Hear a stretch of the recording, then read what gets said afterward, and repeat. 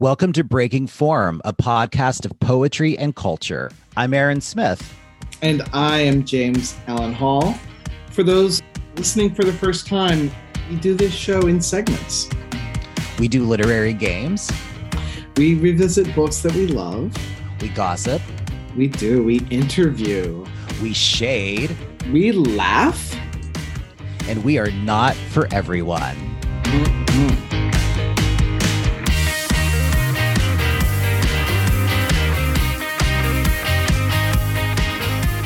Well, for me to even say like one here, and we talk about anything for me to say, and you've written about it, but for me, it's like, is it okay for me to say that you had you wrote an essay because your family had 133 cats? Like, right. It's weird for me even too, like, because I don't want to hurt your feelings, even though you're like, that was just reality.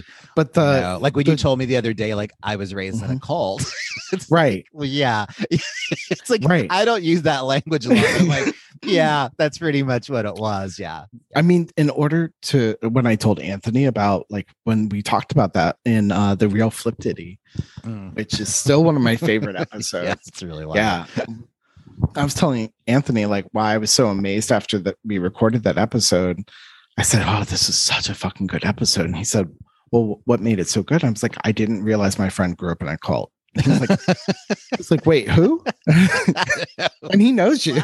He's like, what? He's met your cult being ass self. Well, and it's like, when you tell the story of like my grandfather built the church because God told him to, but he didn't put windows in it because he thought if people want to know what's going on the outside, they'll come in.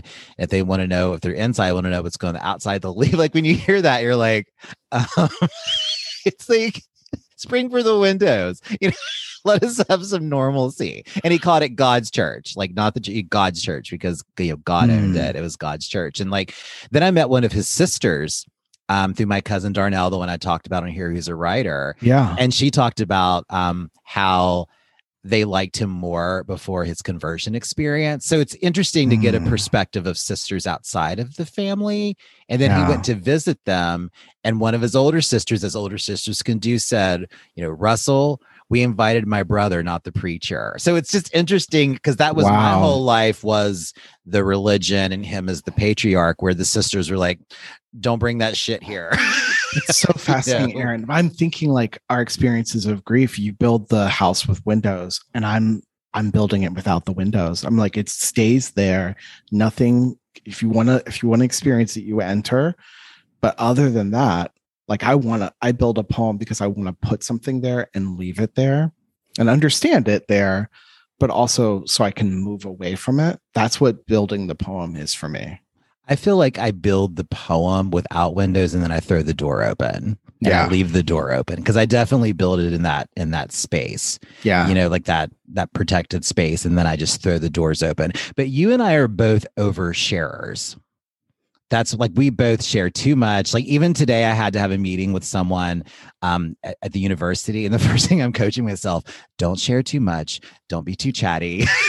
Wow. I did. I have to have like a coach because I'll be like, because I'll say too much and I'm like, oh my God, next thing I know, I'm making like a stupid like joke that's probably like not okay. And it's nothing like crude, but just like I'm saying too much about my life, and I'm like, they don't want to know this. I don't want them to know this later, but I can't help it. Yeah. No, I'm saying wow, because that sounds like something I need to do.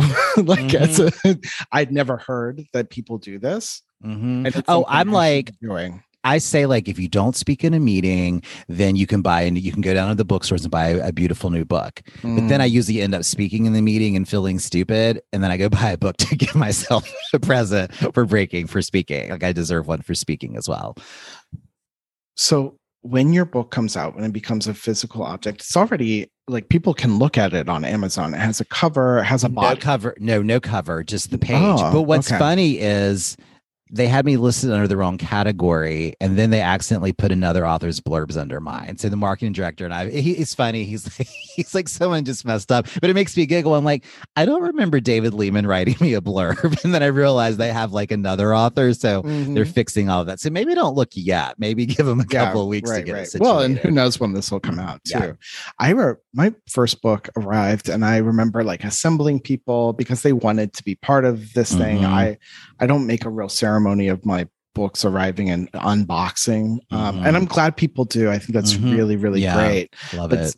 That's great. And so I opened the box and there was somebody else's book. And I thought that was perfect and hilarious. And yeah, just that, somebody messed up and sent me, a book about the Supreme Court. So Justice Blackmun. Can I just say though, like, obviously I'm so happy and grateful that my book was taken. New editorial staff took over when Edo Chester retired, and I'm just endlessly grateful. But as I look at the object coming, it makes me feel so tired. This is exactly what I was asking. How am I going to get through it? Like, I'm just going to be honest. It's so weird. We do this show and we laugh a lot, but my mental health has been in the toilet lately. There's so many more things that, I can't even, you all wouldn't want to hear it. And I couldn't even begin to run it all down for you. You've been literally exhausted. Oh, I am. Mentally, emotionally, physically exhausted. Well, I told you that you thought I was joking because I say it in a funny way, but I've been unable to go through the 5 steps to log onto our school's internet. And you thought it was just being funny. I'm like, no, like I literally get to number 2 and then I tried again yesterday. I'm like, I think I made it to 3. And then if it doesn't do exactly like what it says, like I can't do it. Like, it short circuits you. I just can't let it in. So like all last fall when I taught, I was never able to log onto the internet at school. I would download all the documents before I got there. But I don't know how I feel about this coming out. Like I want it out. It feels like it's the 5th book of poetry I've published, and it feels like it is the tail end of like a series of books. It's not a series, but there's something about this one that feels like it goes there. I've since written a new book with Maureen Seaton, who we had on the show. But yeah, I don't even know. Part of me is like, I don't know what to do about it. I don't know what it means. In some ways it's coming out in January, which I kind of like. It's like the cold month when everybody's like nestled in. But yeah, I have no idea. I feel a little exhausted by it, actually. Like it's one more thing I have to take care of. It's interesting. So in romantic comedy, there are a few poems about my father in that book. The one that I feel is the most revealing about my grief for him is actually a sort of a surreal situation where I take you remember when Anita Bryant was pied in the face? Yes. Yeah. I feel like that is the moment. I watch that. Like I could watch that on a loop. I have it bookmarked. We will link to that. Yes, we will. Everyone should see it. Yes. I really feel like that was the moment of my conception as a human being and a queer person. And so I wrote this poem that imagines Anita Bryant as my mother and the guy who pied her in the face. Yeah. Whose name isn't readily available. Even right now, I've forgotten his name, although I've looked it up a million times. And he, of course, has died from complications due to AIDS, right? But he imagines him as my father. And I feel like the emotion I have for that man in the poem is the most analogous to the emotion that I have about my father passing. But you do that in your first book. Now You're the Enemy. You write about your mom as the Republic of Texas. So you go into this long conceit. So there's something about going in that. But I do think, as distancing as that might seem to people listening, I think it also asks questions back to you while it's happening. And you're like, is that true? At least for me, when I've done that, it's like it asks me questions back. So it's not just about me inventing, but it's also inventing for me, like, what's that mean? Or does that feel true? And there's something about it. So it gives you a distance, but then it's also challenging you. You're absolutely right. It's a method of feeling, but it's also a method of inquiry. And it is like these two mouths, me saying and this saying something back to me, and that resonating, that metaphorizing resonating, that allows me to deal and to cope and to write about really difficult subject matter. Now, I've had different people tell me that I should write a memoir, and I've always thought about, like, I want to try that, but I feel, and after the realization about writing about mom through the poems, I feel it's almost feels too vulnerable to write nonfiction because you have to say that it's true. So is there something like if you end up writing about your father, do you think it'll go through essays or do you think it'll go through poems? Because I do feel like the poems have a more protective barrier because you can be slippery. Well, I exaggerated that. I made that up. You know, we read the lyric I as absolutely true.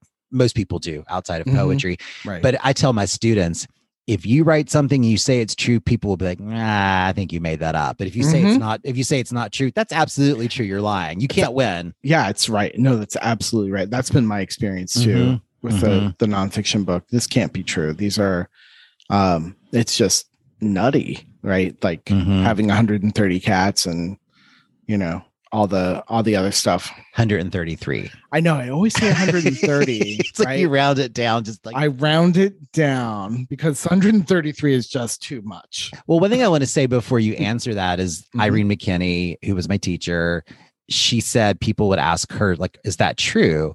And she was like, yes, it's true because I made it. And they couldn't ever get what she was saying. It's like, but is it true? God. She's like, it's not about that. It's true because I made it.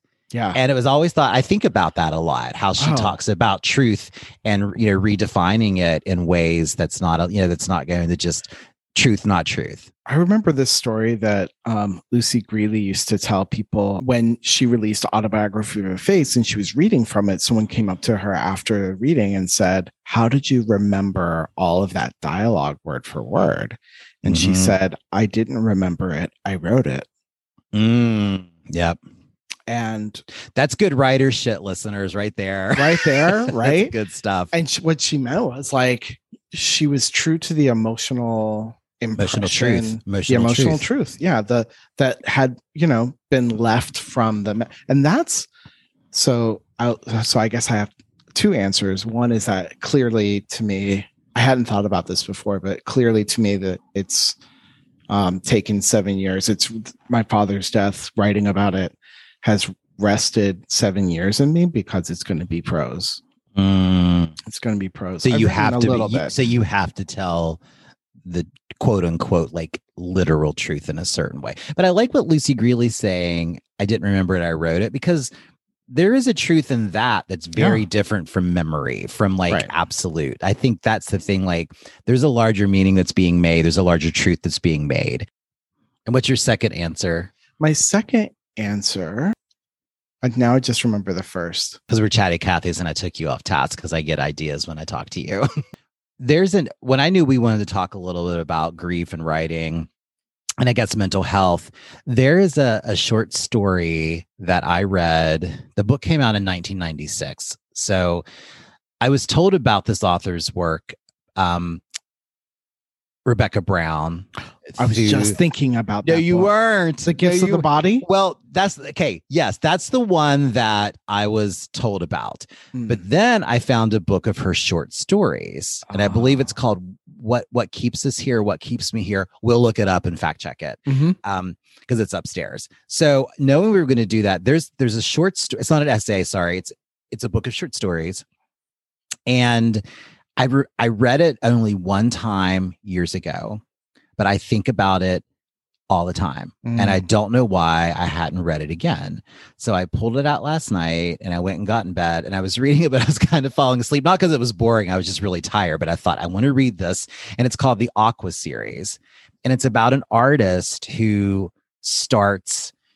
she's making these big, beautiful canvases that are full of color. It's like the light's coming through, but then she starts sort of obsessing and thinking that's not right. And she starts figuring out how to scrape the paint off. And then she finally does it till like there's no paint and there's just a little bit of like maybe gray that it seeped in or stayed. And then she starts pulling things off the wall of her studio. and I'm like, that's it. That story feels so much like my mental health. Like I've told you, when I got back to Massachusetts, I just wanted to pack up my condo. I have nowhere to go, but I want to pack every single thing up and put it in a box because it's like I need it to be clear. Like I need my mind's too messy, so my home can't be. Right. And that's when I was trying to write my second book. I couldn't get it done because my life was messy and I couldn't let the poems get messy because there was too much mess. Well, and now, of course, I've remembered the second thing I was going to say. The second thing is that I experience emotional events in my life, and I want to, instead of writing to record it, like you were saying about your mom, the experience of grieving your mom, like you wanted to get this down even before, like you were writing while she was sick. I thought she deserved it. Yeah, of course. Whatever that's a weird word, deserve, but I thought she should have her life, her death recorded. Yeah. And what I want is I want to have enough space to forget the stuff that will need forgetting. And so I don't write in a moment. I've never been a diarist. And I find that when I'm writing in the moment,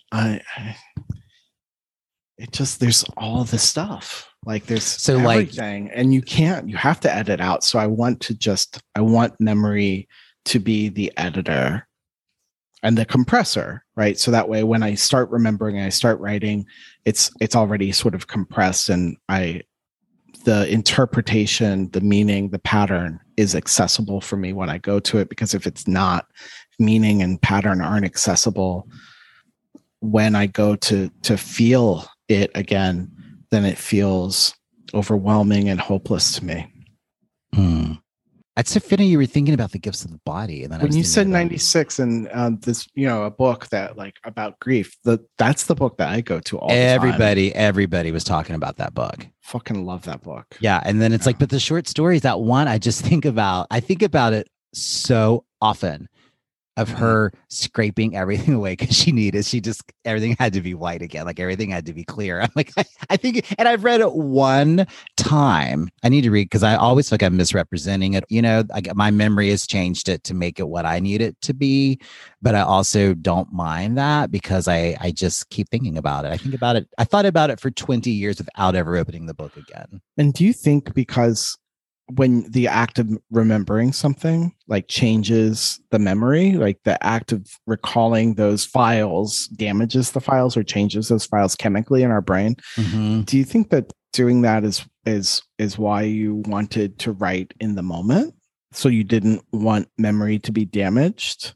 Yeah, I think it was. I think the experience of helping my mother die was so significant that I wanted to have it as exact as possible, because it was the most significant thing that I've done, is taking someone that you love to the place that it is that we go, and they go. And I told Belinda, I said, I can't hardly watch TV when people die and their eyes are open. I'm like, they're not dead. I know what eyes look like when the life goes out of them, because I was looking at Mom when it happened. And Belinda's like, I wish I would have seen. I was like, I'm glad you didn't. I said, it just changed everything. But I said, I can't even explain them, but I have like those eyes in my book more than once. But there's something I needed it to be exact. Like I needed to remember exactly what happened. And I wanted, because it was so extraordinary, I didn't want memory to mess with it. There's a phone call that Mom had sent. She'd called me and my sister, and we think my cousin just left a message like, thinking about you, I love you. And Mom's voice was higher than I remembered it. And I panicked. I'm like, oh my gosh, like I don't remember the way I thought. This voice is higher.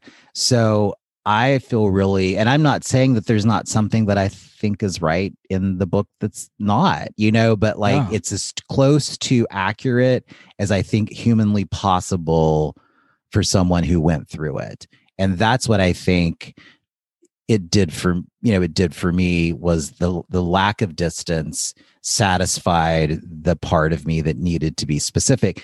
Just like thinking of, or while you're talking, what I also remember or was thinking of is, my dad had suffered a life-changing, mind-altering stroke and heart attack in 2003, about 10 years before he died. So we'd lost him in stages over 12 years.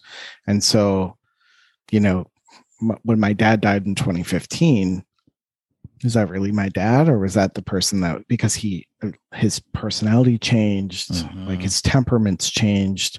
So I really lost the person I remember as my father in 2003. Maybe I didn't want to remember 2015 dad. I wanted what I had of 2003 dad. And I had spending more time just in grief outside of writing, trying to remember mom before the illness. But like I go upstairs and there's a yellow chair in my study, and I heard when she came to visit, I heard something. I went upstairs and she was crying, and she's like, "I just don't know why I have to go now." And she said, I thought I would get to live to see you and Belinda get old." And that was a big deal for me because I didn't know that Belinda and I, neither one have gotten married. Neither one of us have had children. That's just not been something that we've wanted. And I didn't know that she had dreamed different dreams for us, things that were going to sustain her. So I have had to try to go back before that, but then I have objects around me that are very particular to, the experience. But when I left mom, I'd spent the summer with her. We were in Dollywood 4 months before she died. And she was definitely weaker, but we were there. And I have a poem called Mom and I Went to Dollywood. I have that. Lynn Melnick. I know you would like, you'll like the Dollywood poem. But when I left, she was in pain. And I remember she looked at me, and it's no secret that I do not love living in Massachusetts. And I was always dread coming back. And she said, "Well, just think you'll be home in 14 Mondays." And I almost called the book that, but it just didn't cover the whole book. But I have a poem called 14 Mondays. Yeah. So there's so much that I wanted to catch from doing that. But now I am trying to go back and remember her. But then some of the poems are about when I was a kid and who she was, but she was still that through my own trauma of being gay, of trying to like not go and lose my mind as a kid and all of that stuff. Well, and living in a cult. And living in a cult, wishing I had 133 cats. So really, the cats were living with us, and we were in the cult of the cats. Yeah. Yeah. So you were in a cat cult. That's and right. I was in a Christ We were being cult. kept by them. Yeah, exactly. People came over and said, "Blink twice if you're free." The cats would have the ceremony. They'd say, "Bring forth the humans with the food," and we'd come. Yeah. Don't tell me one of them sang Memories. Since this conversation's been about memories, we'll go off of the cat singing Memories. Oh my God. Hey, James. Hey, Aaron. Welcome to the Fact Check. Thanks, everybody, for listening to what turned out to be, I think, a serious episode. But I think we do a lot of laughing, and we like to check into sometimes and think, okay, there's so many other aspects to us. Yes, hopefully. That's right. Hopefully. So I'm going to start off this fact check actually with a little bit of a quiz. So we mentioned the song Memory from Cats. Yes. Which, is based on, that musical is based on poems by T.S. Eliot. Yes. So, it's been covered like 600 times. Do you know whose version has gotten the highest rank on the Billboard Hot 100? Susan Boyle. No. Taylor Swift. You would think, right? Yeah. Barry Manilow. Oh my gosh, that's amazing. It's amazing and also a little sad. Yeah, but it's like I think it's amazing that I know it. Like it's bad. Like he Barbara Streisand's like topped out at like something in the 50s, Wow. Yeah, kind of crazy. Otherwise, things that we maybe need to say. I mentioned the activist who pied Anita Bryant in the face. On October 14th, 1978, 2 days before my second birthday. I was 4. Right? I was 4, yes. I just like to think it was like an early birthday present for me. His name was Tom L. Higgins. He was one of 4 activists who disrupted that press conference. And after being hit in the pie in the face, Anita said, "At least it's a fruit pie," before breaking into sobs, which is kind of funny. Yeah, I have no sympathy because it's her. So yes, right. You can laugh. Well, and then the other thing that happened was like her husband was with her and he immediately says, "Oh, let's pray. Nobody hurt this man. He's allowed to stay." And then afterwards he found them in the parking lot and threw remnants of the pie that he must have scooped up from the floor at them. So trying so hard to act like he's so holy inside the building and then going outside and acting like that. Exactly. Such a metaphor for the church I know. Hi. You mentioned a Rebecca Brown book. It's called What Keeps Me Here. Yes. And it was published in 1996 by HarperCollins. So I mentioned Lucy Greeley being approached after a reading by someone who said, "I can't believe you remembered all of that detail." Ann Patchett says that Lucy Greeley said, "I didn't remember it. I wrote it. I'm a writer." And I actually, after you told me this, I told this to one of my students this week. Isn't that great? Yeah, I was like, you don't have to remember it. You have to write it. It's a different kind of, memory, different kind of process. That's right. Yeah. And that whole story is recounted in Patchett's memoir of their friendship. It's called Truth and Beauty. I love that. That book was also a subject of like a book ban. Like she went through a whole thing in North Carolina. Yeah. Really? Yeah.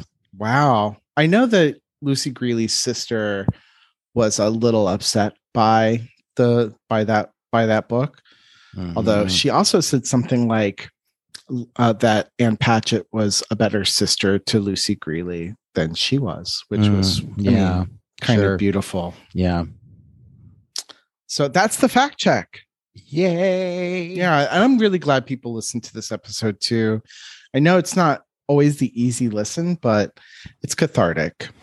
Well, and I think that it also speaks to what some other people are thinking about dealing with. Like we had one friend email us and say that they'd send it to their students. Hey, everyone. If you like today's Breaking Form, please go to the Apple Store and review us with 5 stars. Follow us on Instagram at Breaking Form Pod, and be sure to check the show notes for references. And remember, we're not for everyone. Oh, I'm sorry. I thought that was the fact check for part 2. We already did the part 1. Part 1's playing now.